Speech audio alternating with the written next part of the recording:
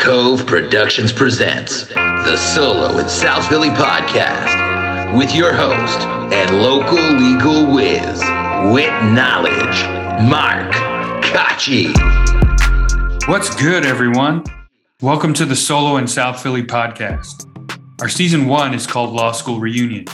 It's a remix with the homies from the Midwest side.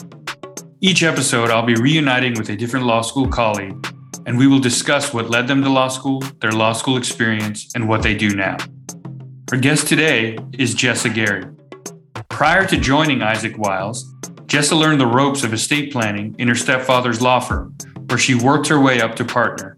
As the practice wound down, Jessa continued serving clients until she started a family of her own. And at that point, she transitioned her clients to a new firm, Aller Stallings, where she served as an estate planning associate for several years. And in that role, she counseled clients on estate planning, elder law, including Medicaid planning, and matters relating to the probate and trust administration in the states of Ohio and Florida. I met Jessa while studying abroad in Australia and New Zealand. She was a classmate of mine that fit in great with the group. She worked hard in class, but she was also willing to go out and try new things. In New Zealand, she was part of a group of us who took a multi-day hike across the Queen Charlotte Track. I wanted to have her on as a guest because much like that excursion in the outdoors, her journey has required her to rough it at times. But as you will learn, she has persevered and now gets to reflect on this challenging but worthwhile journey. Let's welcome Jessa to the program. Hey, Jessa, how are you doing? I'm good. Thanks, Mark. Thanks for having me. Let's talk about law school. Now, you are a little bit different, actually, than a lot of my guests from what I remember. A lot of my guests and a lot of my friends in law school, they had professional lives, had done things.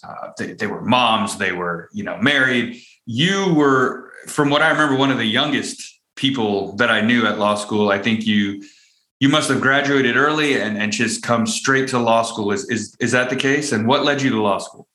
Yeah. So I went directly from undergrad. I did undergrad in 3 years and took basically a summer off and went straight into law school. So I did that in 2.5 years, and I graduated about, I think, when I was 21 or 22. So I was a career student, I would say, at that point in time. I didn't have a previous life prior to law school. What led me to law school was a good friend of my mom's growing up was an attorney in our hometown.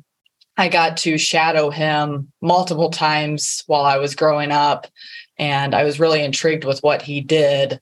And that is what led me to law school.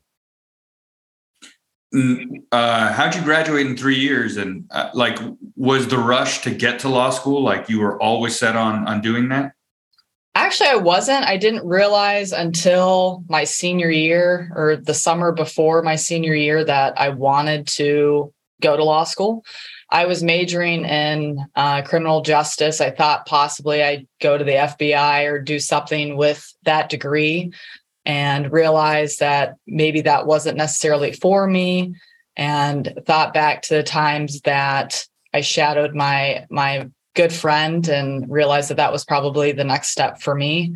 And went to a couple law school visits with him, and he showed me around his alma mater, and I realized that that's ultimately what I wanted to do. I went through so quickly just because I wanted to get it over with. That's essentially it. It wasn't necessarily for me to go quickly to law school. It was just I wanted to get done and get started with my life. Gotcha. And how'd you end up picking the Thomas M. Cooley Law School? That was actually the only school I got into. I had really good grades in school and a good GPA, but my LSAT score was abysmal, to say the least. I took it a couple times and didn't approve too much, and Cooley accepted me and gave me scholarships. And I would say it was honestly probably the best decision I could have made. Did you take any prep courses for the LSAT, or try to study on your own? I did a Kaplan review course, and I think that, coupled with the amount of classes I was taking at the time, was too much. I didn't get to devote as much time to studying as I would have liked. I think that was my downfall. Yeah. Yeah. No, I mean, the LSAT is a very challenging exam. I think in some ways it's kind of unfair because I think there's some people that like naturally do well on it and don't have to study as hard. And then there's other people that study really hard and don't make those breakthroughs. And then there's some people that study hard and make those breakthroughs. And, I think for some people, you need to put in the time to maybe understand the logic games and realize that there's a finite amount of tests and they're just changing the names and the activities or maybe. Okay. So you got into law school. When did you start and how old were you when you started? I started January of 2009. I would have started. Okay. And I would have just turned 21, I think. Wow. Okay. So let me ask you this, and it's kind of hard, I guess, for you to imagine what this would have been like or put yourself in another person's shoes. But do you feel that a lack of like being in the real world and having even a year's worth of work experience, made things a little more challenging, maybe when understanding cases and you're getting into contractual subject matter of things. Do you think you would have had like an extra bit of wisdom had you worked for a little bit? I could see where that would have definitely been beneficial to me. A lot of our classmates had careers beforehand, and I do think that probably helped a little bit with, the cases and understanding contracts and whatever the situation is. Just having that real world experience, I think definitely helped. But lucky for you, you got out with more time to pay your student loans back, right? Correct. So what was law school like for you? Did you know what to expect? Tell me about your first impressions. And so you were from Ohio and then went to college in Florida and then came back to the Midwest, or let's talk Correct. a little bit about that. I actually I grew up in Ohio. I actually started undergrad in Alabama and then transferred to Florida Atlantic in Boca. And then after that, graduated and came back to attend Cooley.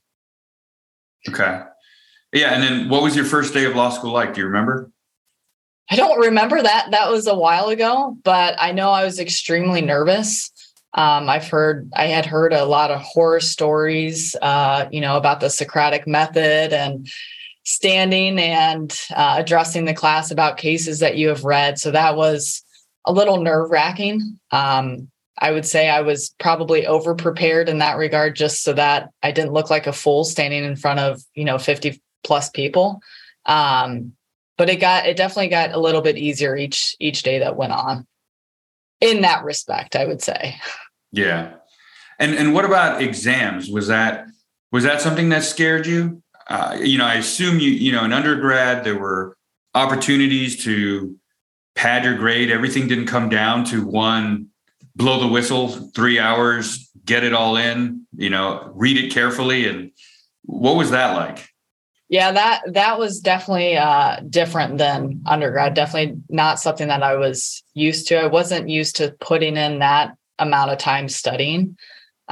Just like you said, it all came down to essentially one huge grade. You didn't want to waste a whole semester on, one grade. So I definitely put in the work and spent weeks, all-nighters studying for these exams. And, but it still to the last semester, it was still very nerve-wracking. Those exams never got any easier, and the prep for them never got any easier either. Yeah. Our school had the unique system where, from what I remember, there was only one class, secure transactions, that allowed you to bring your book in. It was all memorization. And I don't know about you, but I always had fears like, what if I just get in there and my mind is empty? Absolutely. Absolutely. But it did prepare us for the bar exam, wouldn't you say?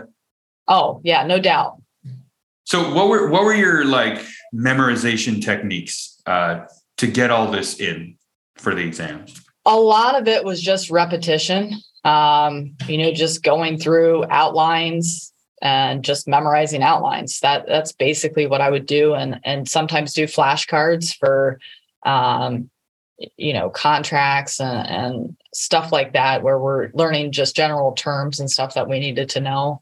But repetition is basically what it came down to. Yeah, the outline, I think, is the most underrated teaching mechanism. I remember I had a fifth grade teacher that tried to get us to do it. And I think back and I was like, I really wish I knew this in undergrad or had my own system of doing it. Especially like if you're taking a social science and you're dealing with hours of lecture, 1,000 pages of reading, and this final exam that's coming up. It's just so great how you can just methodically like push things into a certain place. And then the way your memory works, like it almost goes down your outline, like, oh, we're talking about this. Let me get to this section. And then let me talk about these three things and methodically answer the question. So that's, you have little ones, and so do I. Like, that's actually the one thing I want to teach my children at a young age is learn the ability to outline, because it will efficiently get you to study. Would you agree with my absolutely. Absolutely. I outlined a little bit, I would say, in undergrad, but not to the extent that we did in law school. I mean, just a couple pages for undergrad, but law school, you're talking 10, 15, 20 pages of outlines that you're going through. And I wholeheartedly agree with you that makes a huge difference in studying. Yeah. So how'd you do your first semester academically? I did fairly well. I don't remember what my GPA was. I think I got a mixture of A's and B's. Were you disappointed and figured you needed to make adjustments, or were you happy and needed to continue with what you had been doing? Honestly, I was pretty thrilled at what the grades I got. Obviously I knew I could do better, but I was happy, at least being the first semester under my belt that I was where I was at. I was taking 5 classes, which oh, wow. Yep. was a lot. Mm-hmm. So I was proud of where I ended up that semester. Yeah. Yeah. A lot of people would ease into it. They would take 3, some would take 4, 5 would be the full load. And it was a scary thing to know that, like, people are going to fail out. People are going to be trying their hardest and going to fail out. And I think that's not really something that we've dealt with academically. In undergrad, I'd see it a bit with people starting as engineers and ending up as, business majors or something like that. But pretty scary thing that knowing that, people that you made friends with were going to leave involuntarily. Did you experience any of that? Like, see some people have to go? I definitely saw some people, but nobody that I was really necessarily close with or friends with. Okay. So you're going through school, and what made you decide to go to Australia and New Zealand to study abroad? I had wanted to study abroad for a very long time. I'd wanted to go to somewhere not in Europe, because I've been to Germany and England, and I wanted to go somewhere warm as well. Thankfully, that's what we got to experience. It was our winter in Michigan and summer in Australia, and it was kind of a last minute thing where I realized that that's really what I wanted to do, and I had the money to do it. And I applied, and I was waitlisted because so many people had applied for it. And I think either some people dropped out or, I'm not sure what happened, but thankfully I was given that opportunity to go. It was definitely an experience of a lifetime. I heard a lot of people would drop out because they had girlfriends or boyfriends. And they weren't having any of that. Yeah. And you were relatively lower on the credits level, right? Like, because there were a lot of people that it was their last semester. You were like, were you on the lower end of that? Is that why you were maybe towards the back of the list? That could have been, I'm guessing, because that would have been January of 2010 that we went. So I still had another 2 semesters. Okay. Yeah, because I remember them saying something like, they wanted to give priority to people that wouldn't have another opportunity to do it. So more credits you had, the more likely you were to get in. And then, like you said, some people unfortunately weren't able to go. I think it's the biggest, it shouldn't be a secret, I guess it's not a secret, but why someone, if they had the ability to do it, would not take advantage of this. I mean, we were paying basically the same tuition. Rent was probably more expensive where we were at. And of course, we're going to do fun things. So you're going to spend more money. But I think they gave us the opportunity to take out a little bit more in loans while we were there. And what an incredible experience. Why don't you share some stories or what you have to say about studying in Australia and New Zealand? Stories. Gosh, I think one of my favorite trips that we did there was doing the hiking on the mountain with the ice and ice climbing. I think that was fantastic. I personally didn't get to travel probably as much as you and a lot of our other classmates did. I mainly stayed local unless we did trips together, just for money's sake. But right. That was definitely my favorite trip by far. So I think what I would feel was kind of a bonehead mistake that you actually, did it, I think, which was kind of the right way. In Australia, I guess I never did the math, and I just assumed it would have been more expensive to stay at a hostel than it would be to stay at the student housing. And, the student housing was fun and it was great to hang out with everyone, but school wasn't in session or there wasn't much activity there. And we were also, a train ride away from downtown. But during the Australia leg of the trip, you were going to school and living in a hostel. What was that like? It was interesting, to say the least. That was the first time that I had experienced that before. And I had a roommate, Mike, who you just had on your show a couple weeks ago. And that was great fun. I mean, he kept an eye out for me and made sure that, I stayed safe. And it was a safe place, but there were obviously some sketchy individuals just based on, the price that you pay for a hostel. But it was definitely an experience I won't forget. And being downtown and being walking distance to pretty much anywhere you want to go was fantastic. Yeah. So was your room arrangement, it was 2 of you to a room? Yeah, we had one room. We had 2 twin beds that abutted each other, and then a fridge and a fan. And I think that was about the extent. Okay. So it wasn't you're in this room with a bunch of bunk beds and people coming in and out at various times of the night and that sort of thing. No, it was just Mike and I. And then, obviously we had a shared bathroom with pretty much the whole hostel, that was interesting. I've never had that experience before, but yeah, that was interesting. What about the other residents there? Did they come from all over? Did you guys befriend any of them? They were mainly from Australia or New Zealand. I don't remember too many being from anywhere else. Okay. And then how'd you study in the hostel? I mean, I don't think I put in as much effort to studying abroad as I did back home. And I don't know necessarily why that was. Come on. We made it work. It just, I wasn't as concerned, I think, with my grades there as, I would be back home. Yeah. Well, I mean, I think we did take mainly electives. I think we took equities and remedies, which was the only required course.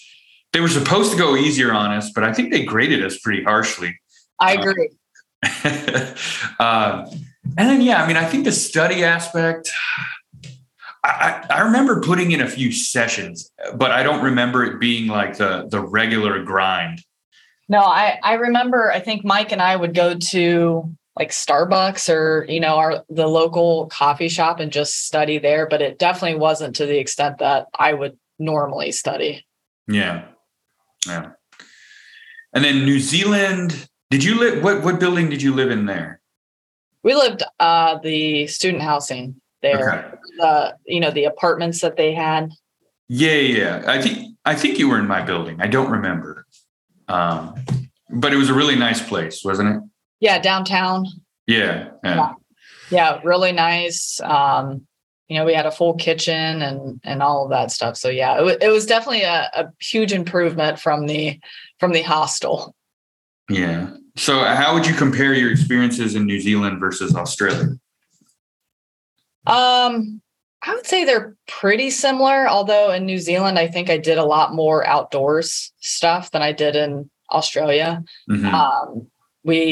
Me and a couple other classmates, I think you were there. We went on that huge hike. Yeah. It wasn't Abel Tasman. I know Mike and I did that one after the program was over. I forget what ours was called. I forget too, but it was long. Yes. And but it was fun. I mean, it was something that I probably wouldn't have done on my own for sure. But it was fun, and it was gorgeous views. Yeah.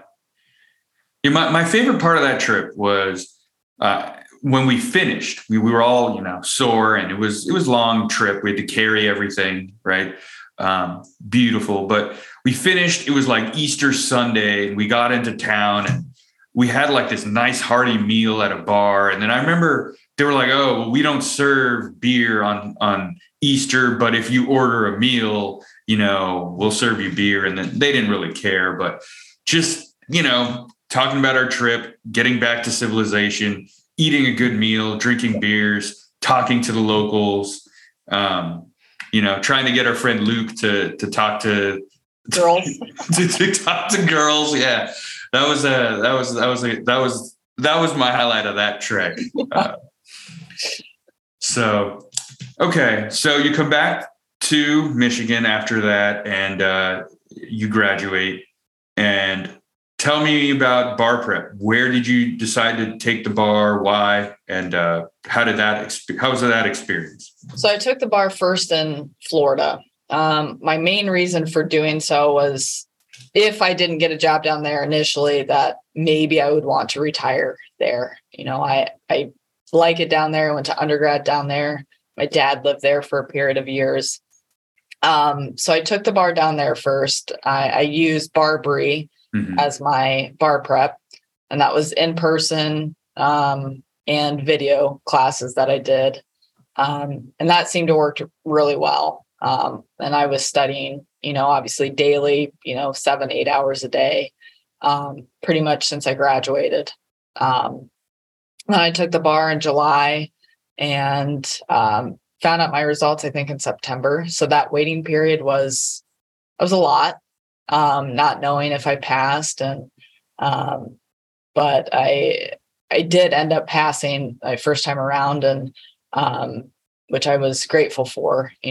Taking that one exam, it decides if you're going to practice law or not. And if you don't do it, if you don't pass, you're going to have to take it all over again. I didn't necessarily want to go through that.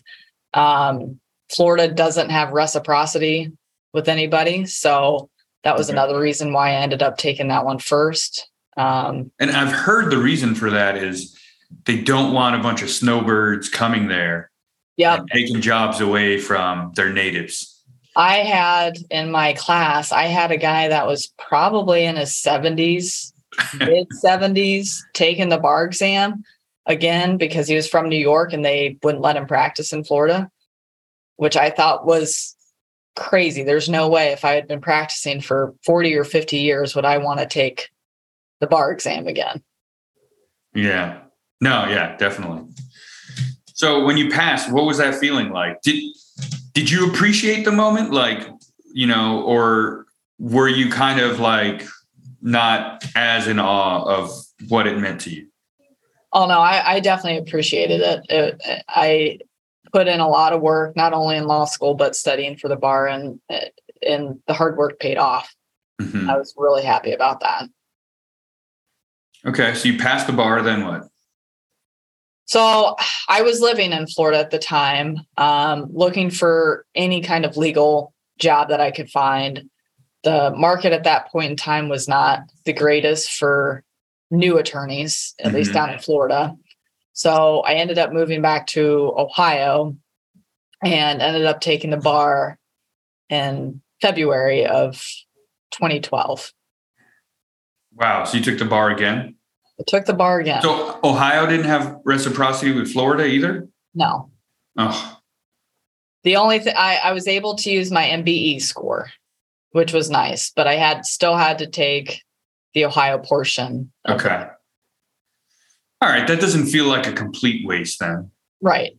Because my next question was going to be like, how do you get the motivation to, let me ask you this, like, so you moved to Ohio, I'm guessing because of family, but did it seem like there were job prospects there? It seemed like there was more than there was in Florida. Okay. So you take it in Ohio. Did you pass first time around? Passed again. Yep. Did you take a course again, or did you just study on your own this time? I took another course. Didn't do in person, just did the videos this time, but studied just as much as I did for Florida. Okay. So you passed. What month and what year is it at this point? So I took it February of 2012. And I think I got my results in April or May of 2012. Okay. And then what would you end up doing?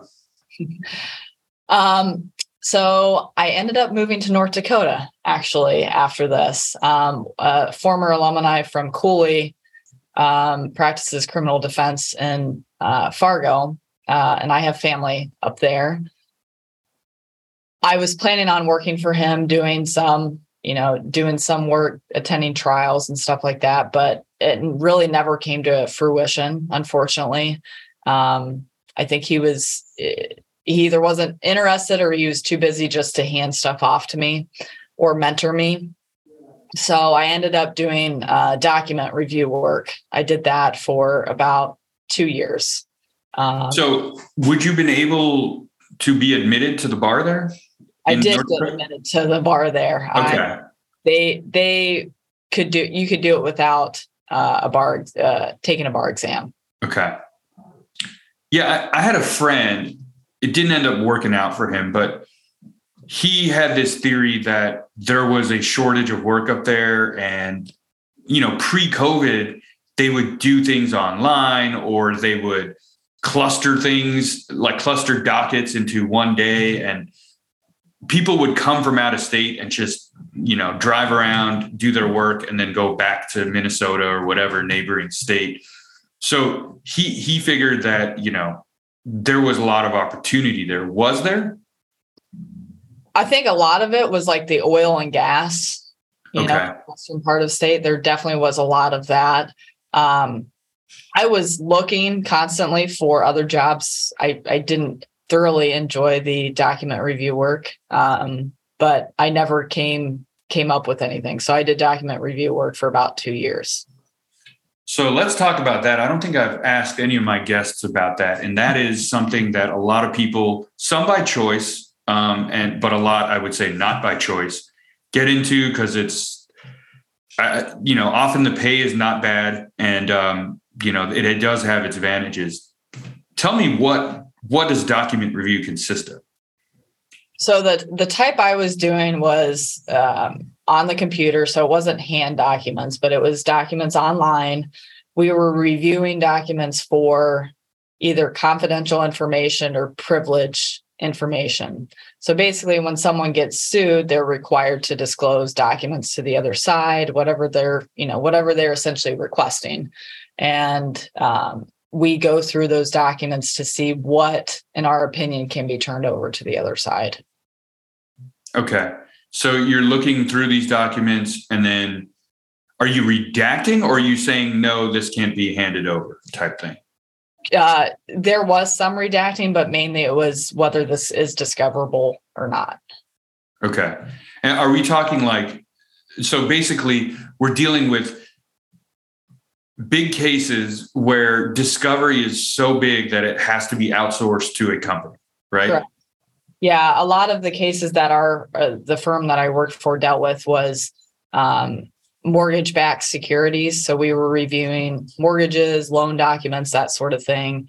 Not anything very interesting, in my opinion, but long documents. Thankfully, the program that we worked with, you could input words and they would highlight those words. So you'd know that maybe you need to look at these documents if these words are in there. And if those words are in there, you probably shouldn't disclose those to the other side. So that was nice. You didn't actually have to read the entire document, but we had keywords that would pop up. So we'd know, what we needed to, whether they were responsive or not. And how do they track your productivity? So it was based on the amount of documents you reviewed. So I think they wanted us to review an hour, maybe. Say that again. How many hours? 100 an hour. I can't quite remember how many it was. I mean, it's pretty quick once you're in there. A lot of them are pretty similar, so you can click through them pretty quickly. And are you doing this remotely, or are you in a boiler room with a bunch of other people? Yeah, this was before COVID, so we were in person in a secure facility with a fingerprint tree and a key code and all of that stuff. And it was me and a group of probably 7 or 8 other attorneys. Did you guys bond over this experience, or what was that dynamic like? Hard to bond in that sort of dynamic because the only talking you do really is if you have questions on a document or if someone's seen something they want to make sure the group is aware of. But I did make a couple good friends that I'm still friends with, but really hard to communicate in that sort of environment. There weren't happy hours where you guys all complained and talked about what you're trying to get into next or something? Thankfully, we had Messenger, so we could talk on the computer. That was our way of communicating with each other. But there were definitely some happy hours that were disgruntled employees complaining about the process and document review itself. And were you allowed to have headphones in? We could have headphones in. Okay. Couldn't bring like our cell phones. We could bring a CD player, which I bought, but you couldn't bring like an MP3 player or anything like that. That's how secure. And there's cameras in the room and everything. That's how secure it was. So do you know some albums by heart now? Oh, yeah. Yeah. And how many hours a day were you working? 9 or 10, typically. Okay. They paid overtime. So I would work a couple extra hours for overtime. Now, would you say that did you benefit from that experience? Are you happy you did it? I don't know if I necessarily benefited from it. I mean, I don't really use anything like that in my practice now. So, it did pay good, and it was, I don't know if I had another opportunity, if I would do it again. Okay. Good to know. So how'd you get out of that then? How did I get out of that? So my stepfather is an attorney in Ohio, and he practices estate planning and probate. He got to the point probably around 2013 where he asked me if I wanted to come work for him. And at the time, that wasn't necessarily something I wanted to do. I was happy where I was at. But I got married in 2014, and my then husband said, let's go for it. I'll move there with you, and I'll figure out something to do there. I'll go to school and do whatever. So I started work with my stepdad August of 2014. And who was your wills professor at Cooley? Who did you take? Horvath. Horvath. And that didn't inspire you to join the estate planning world? Because it's fantastic. She would. Yeah. So I know you and I, if I remember correctly, we had business orgs with her, which I don't think was her specialty, but she did a phenomenal job there. But yeah, I remember having, and I met my wife in her class, and I recently found out that she just passed, and she was a wonderful lady. Her name was Judy Frank, Professor Judy Frank. It was basically like a grandma teaching your class. Like she was, and I don't mean that to demean who she was, because she was a professional for years and was excellent, but she's so sweet and like good at how she taught the class. But one day she was out, and Professor Horvath came in, and man, I was like, this professor has stage presence, Yes. It was like she was up there doing stand up, like she'd have her coffee in her hand, she'd be strutting around, and like, wills it can be a very dull subject, and she made it alive. So yeah, did you have any good experiences from her class in law school? Oh yeah, that was definitely next to, the criminal courses that we took. That was one of my favorite classes, and it was mainly because of how interesting she made it. And I will say this, the one thing I appreciated the most about what she did was not even related to the subject in biz orgs. I don't know if you remember this, but she's like, she calls on someone and she says like, oh, so you get a free trip somewhere. Where do you want to go? And, the kid goes, anywhere but here. And she went off, and I agreed, because I always subscribe to this. She was like, Michigan is amazing. You need to, like, okay, Lansing's not beautiful, but like, you guys aren't from here. You're going to leave here. Like, go take a trip somewhere. So I think we had a long weekend, and she says, look, if you leave the area and tell me about it, I will give you a pass, and you don't got to get called on. I think it was like a 4th of July weekend or something. So a lot of people went various places and proudly shared it with her and got the pass. And that's one of the things I think that our classmates miss out on a lot. They complained a lot about Michigan. They didn't go to the amazing places that Michigan had. And I really like that she almost kind of forced people to do that. Yeah, absolutely. I didn't get to travel as much as I would have liked to. I had been to Michigan prior to law school, so I had seen, the lakes and all of that stuff. So I knew how beautiful it was, but I didn't get to travel nearly as much as I would want to. Okay, so you're working for your stepfather in his estate planning practice, and what were you doing for him to begin with? I was doing a lot of basically just shadowing him in meetings, and then helping him with drafting documents. So what were the clientele like? Were they people that were older and looking for help, or were they young people that were ahead of the game and looking to plan? So it was a little bit of both, I would say, but mainly older people. He would see his clientele mainly focused on family farms. So he had a lot of farm families that would come in for estate planning and succession planning. Okay. Did you start to like it eventually?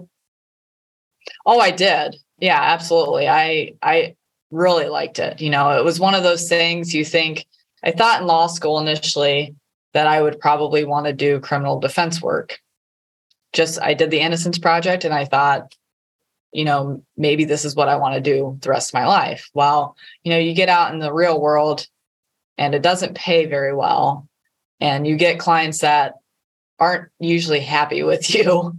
So I quickly realized that wasn't necessarily what I wanted, in the long haul. And estate planning, the clients, make my job interesting. It's all about the clients, and I'm happy to be able to help them with their estate plan or help them with probate, if someone's passed away. And the clients are what make it interesting for me. I get to meet someone someone new and interesting every day.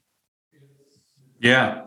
One good thing about estate planning too is the good thing is, I tell people about what I do, right? And it's criminal defense, bankruptcy, and family law. And they're always like, well, I hope I never need you. And it's true. I mean, like in my scenario, like you probably have a problem that you need help with.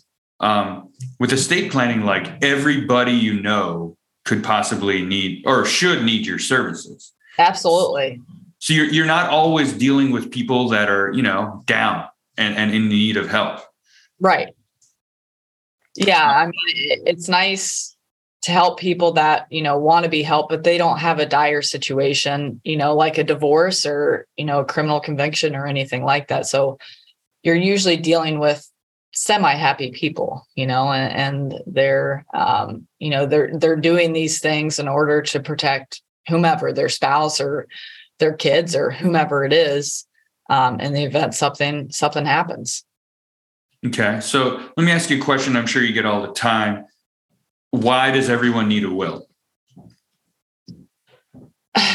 A couple of things. One, to nominate, if you have minor kids, who's going to be the guardian of those kids in the event something happens to you and your spouse. That's a huge reason for people to get wills in place if they have minor kids. Another reason would be you need to designate who gets your property when you pass away. If you don't, then the state's going to set it for you, and it may not be who you want to get your property. Yep. You know what's another thing that I think people don't contemplate is because sometimes people might be like, well, I have nothing, right? And I always say like, yes, but what if you die in some horrible way, right? Where you're not at fault and somebody's entitled to lots of money, right? Correct. Wouldn't you want that, to be disposed in the manner that you prefer? Absolutely. And people are like, I never thought about that. I could get hit by a bus, there are horrible things that could happen to me. And yeah, I agree. I get that a lot where people say, well, I don't need an estate plan because I don't have any money. And that's not the case. We've talked about the will, but the other two documents that people need the most while they're still living are your healthcare directives and your financial power of attorney. Without those documents in place, your spouse or kids or whoever you want to handle those aspects of your life for you won't be able to do anything without a court order or guardianship if you become incapacitated. And that's just a process that no one should go through. You should get at least those documents in place that avoid the need for a guardianship, which is timely, it's expensive. It's just something that can be completely avoided altogether. Yep. So yeah, let's talk about those documents. So would you say then your starting point for anyone that comes into your office, I'm trying to think in advance. I want to make sure everything's taken care of. Your starting point would be your will, which says, I die, my property goes to these people, my executor is this person. Your healthcare directive, and different states have different things, but are different names and whatnot. I think that the healthcare directive is what, like, you get sick, this person steps in, this person who's designated makes your important decisions. And then you would outline certain wishes that you may have within that. And then financial power of attorney is similar, right? Where you get sick or incapacitated, and then, you may have bills you need to pay, you need other financial matters you need to take care of. So yeah, why don't you walk me through each of those? Yeah. So in Ohio, anyways, the financial power of attorney, there are two different types that people can set up. One is called a immediate power of attorney, which means once you sign it, it's immediately effective. So whoever you name can handle your finances for you on your behalf, whether you're in the hospital, incapacitated, or maybe you're traveling and you need taxes filed or you need someone to pay a bill for you. The other type is called a springing power of attorney. And that one doesn't go into effect or spring into effect unless you're incapacitated. So I see sometimes younger couples go for the springing power of attorney just because, they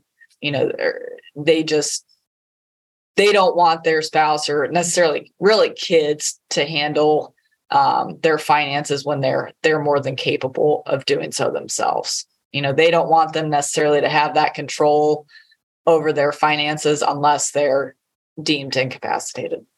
So that first option, is that often maybe you have someone up there in age and they aren't sophisticated with finances, or a lot of maybe immigrants that, maybe English isn't even their first language. They really have no knowledge about how a lot of this stuff works, and they trust their children. So their children would step in and make bank transactions and these sorts of things. Yeah, I see it a lot in older couples, or, older kids that their parents trust their kids to make those decisions for them. They don't necessarily want their kids to have to go through the extra step of deeming them incapacitated in order to pay a bill or, file taxes or do something like that. So that's definitely technically where I see those pop up. Okay. And then let's talk about the healthcare directive, or whatever they call it in Ohio. Yeah, so it's called a healthcare power of attorney. And you summarized it great. Basically, it states in the event you're incapacitated, you name these people to be your agents who make healthcare decisions for you. So these are things like, I want to be resuscitated. I don't want to be resuscitated. I want an autopsy. I don't want an autopsy.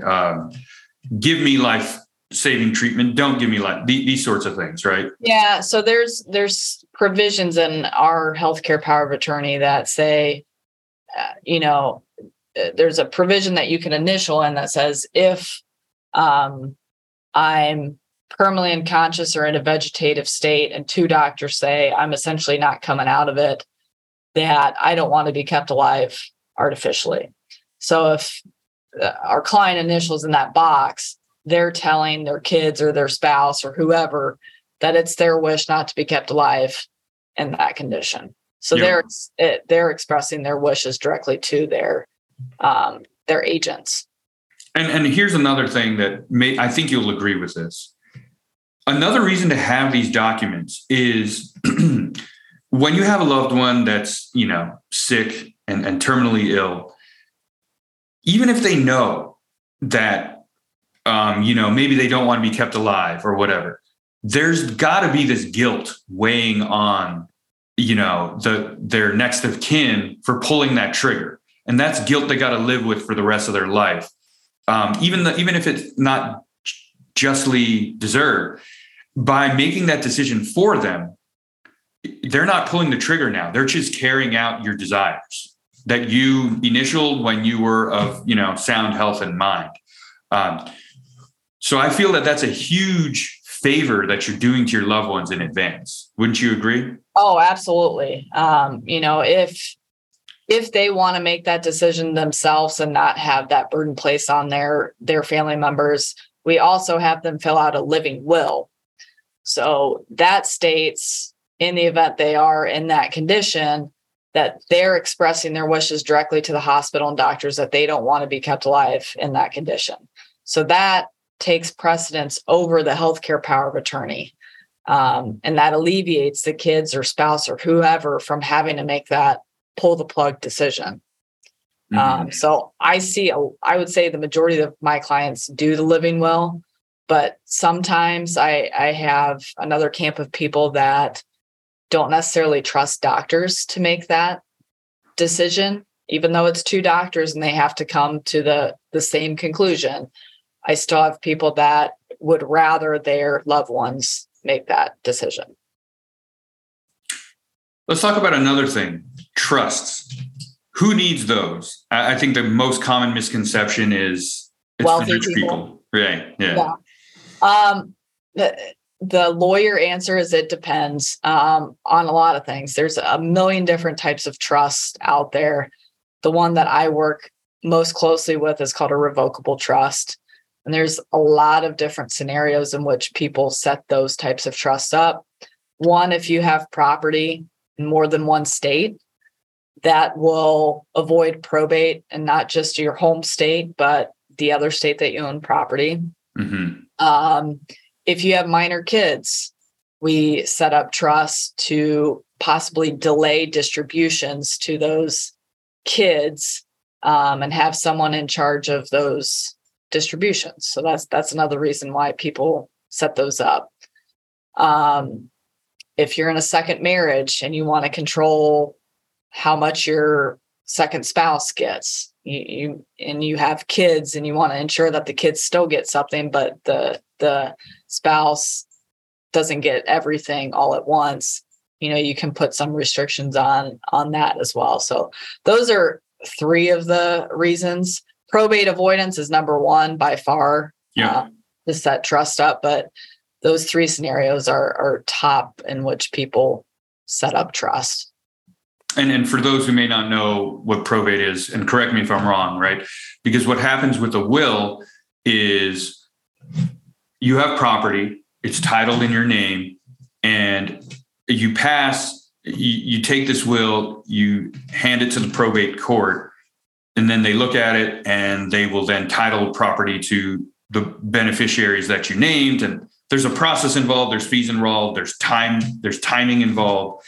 With the trust, title would pass upon your death to the beneficiary, and you're avoiding that whole court process. Is that accurate description? Correct. Yeah, that's a loose definition of it, because probate can take here in Ohio 6 to 12 months to go through, just depending on what's going through probate. But that's absolutely, it's a court administered process to get out assets out of a decedent's name to the beneficiaries under a will, or the next of kin under Ohio law. And with the trust, do you have to title in Ohio? Do you have to title all property into the trust name? Yeah. So you title everything or name the trust as a beneficiary on everything, so that it'll avoid probate on your passing. And then at your firm, do you guys assist with that process as well? We assist with at least the real estate, and we'll advise clients on what they need to do with their bank accounts and their investment accounts. And we'll assist with whatever paperwork that they need us to assist with. Okay. So Jessa, the time is yours right now to promote whatever you would like to promote, your services, your firm, your cause, whatever that may be. Well, one of the causes that that is really near and dear to my heart is the Alzheimer's Association. My friend that I referenced earlier in this podcast, the reason I went to law school, he was diagnosed with early onset, I think at the age of 55. Obviously, eventually I had to stop practicing law, and then went to independent living, and then ultimately to memory care unit. And he since has passed away. He passed in 2020. I have been involved with the Central Ohio Alzheimer's Association pretty much since that point in time, once I found out he was, diagnosed with early onset, and been involved with the Walk to End Alzheimer's. And it's a great organization, and I hope the amount of support that we get locally and nationally, that we can hopefully find either a cure or something to slow the progression of Alzheimer's. Yeah, that's a great cause. I mean, it is a horrible condition to have, and maybe I don't know much about it, but it seems like there's still a lot to learn about it, right? Isn't it true that you don't even know for sure somebody had it until they pass? Is that still the case, or am I thinking of something else? I think there's probably at sometimes they don't find out, but for the most part, people are able to find out now if they have it. Okay, so let's talk about the firm that you're at now. And one thing I like that I've seen you do from the distance is you're blogging a lot on LinkedIn, right? Correct. So yeah, tell me about that. Just trying to get my name out of there, out in the public. I started with the firm that I'm at now in May of this year, so it's pretty new. Now I've been doing estate planning and probate for over 8 years now, but not with this firm. So just trying to get my name out that I'm with Isaac Wiles, which is a bigger firm, obviously, that I'm used to, and we don't just do estate planning. We do we do litigation, we do real estate, pretty much anything but criminal work. So anything but that we are capable of assisting with. So just trying to get my name out and hopefully educate some people on what I do and why it's important. Yeah. Is the blogging fun? It is. It takes time. It's pretty time consuming, but it definitely is. It's fun. Yeah. Probably the hard part about it is not the writing, but making sure I'm not saying something wrong. I'm not saying something that could be taken out of context. Like, what are the haters going to say when they read this? That sort of thing, right? And was it you that, like, because I think it's very effective, is telling stories that people will understand and relate to. Was it you that said, like, yeah, Prince died without a will and look what happened? Yeah. So what I've been doing in addition to those blogs is I have Google alerts set up on my Gmail that will send me news articles that either reference probate or estate planning or long-term care. So I go through those daily and see if there's anything interesting to post on LinkedIn. So I do that. Haven't been doing it as much lately, but that's something that I do as well. Why haven't you been doing it lately? Did a recent life event happen? Just the birth of our daughter. She'll be 3 months on December 5th. How many kids do you have? That's our second, and that's it. That's all she wrote. Yeah, I think 2 is a good number. Are you and Elena sticking with 2? Yeah, I mean, I'll be honest. I barely I was so happy with the first. I just wanted a second because I had a sibling, and I feel like that's the perfect balance.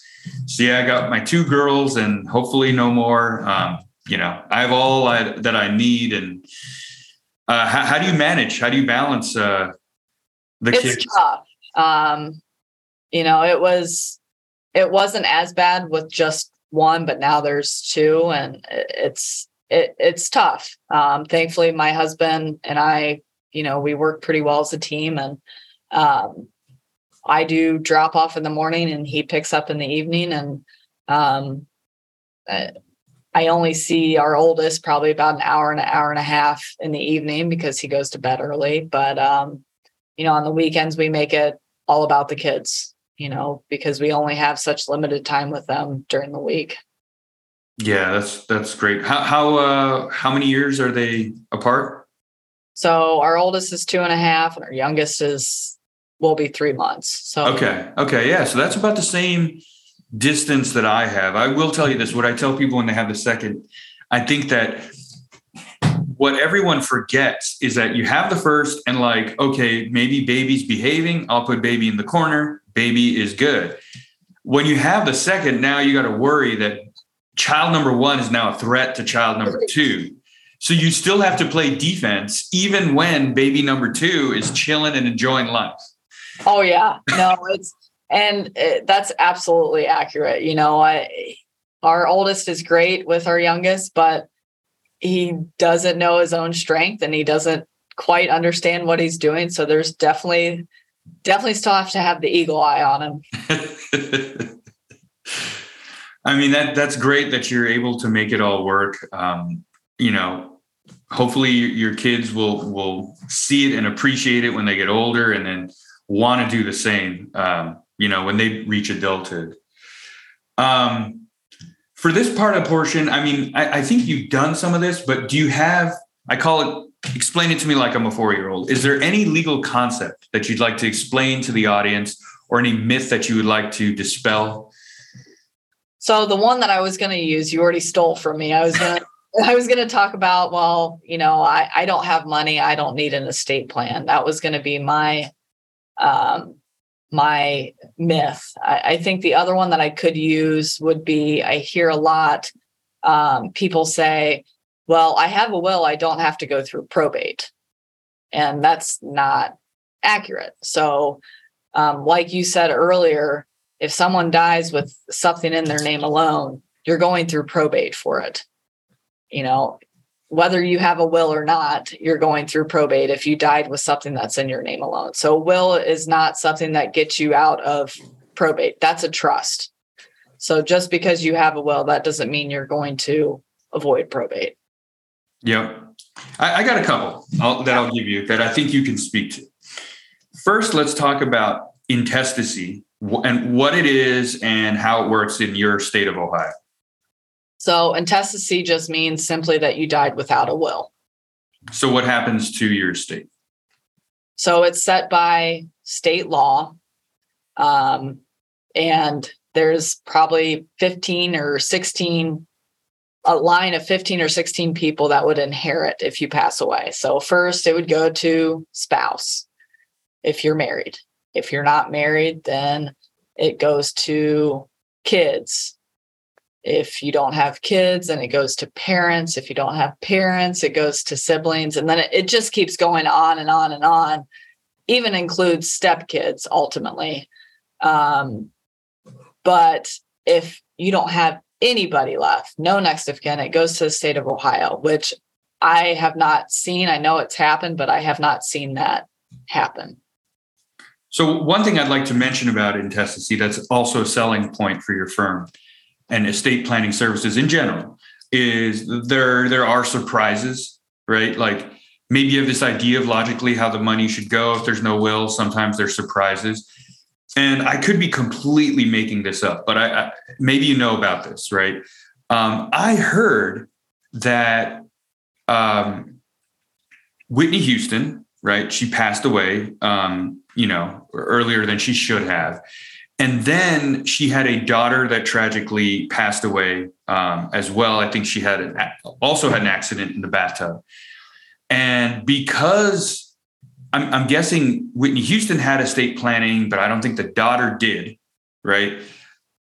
Through intestacy, the way it worked is that either it happened or there was a possibility of Bobby Brown getting that money because there was no estate planning in effect.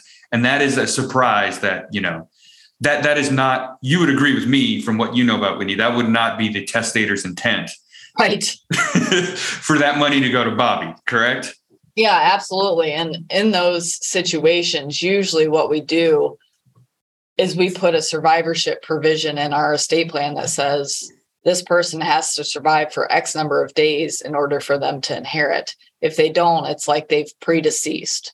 Yes. So, I'm guessing she probably had something like that in her estate plan, and the daughter just survived, just made it, and then daughter didn't have an estate plan, so it went to Bobby Brown.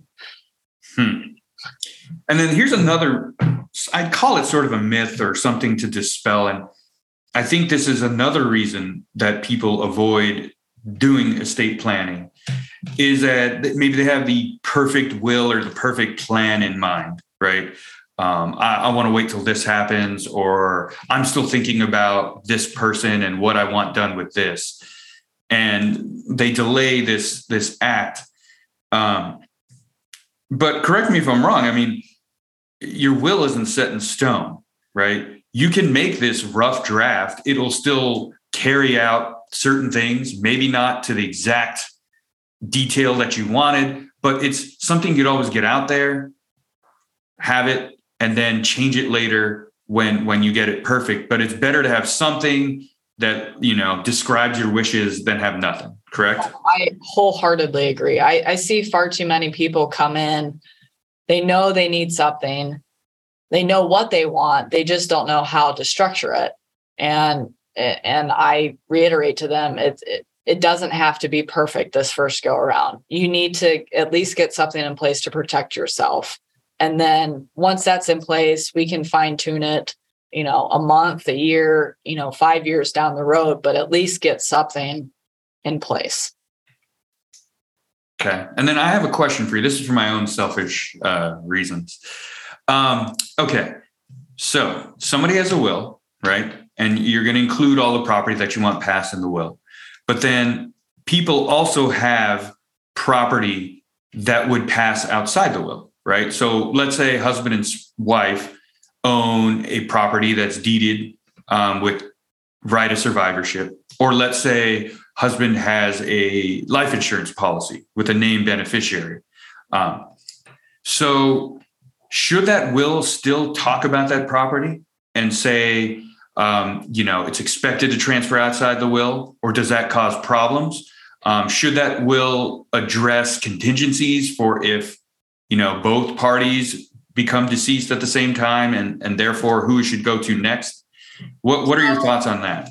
We typically, unless the person wants to name a specific piece of property to go to a specific person, generally we just put the residue in there and it says everything that I own goes to this person. But there are situations where there are multiple kids or, grandkids or something where the testator, the person that created the will, wants to either give a specific sum of money to or a specific piece of property. And so I've seen it both ways, but generally we don't, unless the testator wants to include a specific gift to somebody. Okay. Good to know. Before we end here, any bit of advice you'd like to give to aspiring lawyers or people who just joined the legal profession? I just had this question asked me. Our firm is doing a Meet the Lawyer blog post, and I'm one of the newer attorneys that they're doing a post on. And one of the questions was, what's the biggest piece of advice you can give to people planning to be a lawyer? And besides studying, I would say networking. You have to be a good network or you're not going to survive in this industry. You've got to be able to network with either prospective clients or referral sources to get those clients. You've got to be a little bit outgoing in order to make it in law, unless you're doing simply, writing briefs and that's all you're doing. You need to be able to go out there and get clients yourself. And are there any forms of networking that you advocate? I like the more one-on-one, going to coffee or lunches with prospective referral sources. I don't necessarily know that the bigger networking groups or the networking events through the Bar Association, those necessarily haven't worked for me in the past. More of the one-on-one has worked, but it's really whatever the person is comfortable doing. Gotcha. All right. Well, Jessa, appreciate you taking the time out of your busy schedule to join me and educate the audience on the wonders of estate planning and sharing your journey with us. It's been a real pleasure. Absolutely. It was great to catch up, and thanks for having me. All right. So to all my listeners, stay solid and click the subscribe button. And Piano Man, take us out. Need a lawyer? Are you having financial, criminal, or family challenges? Call or text the Mark Kachi Law Firm, 215-439-7899.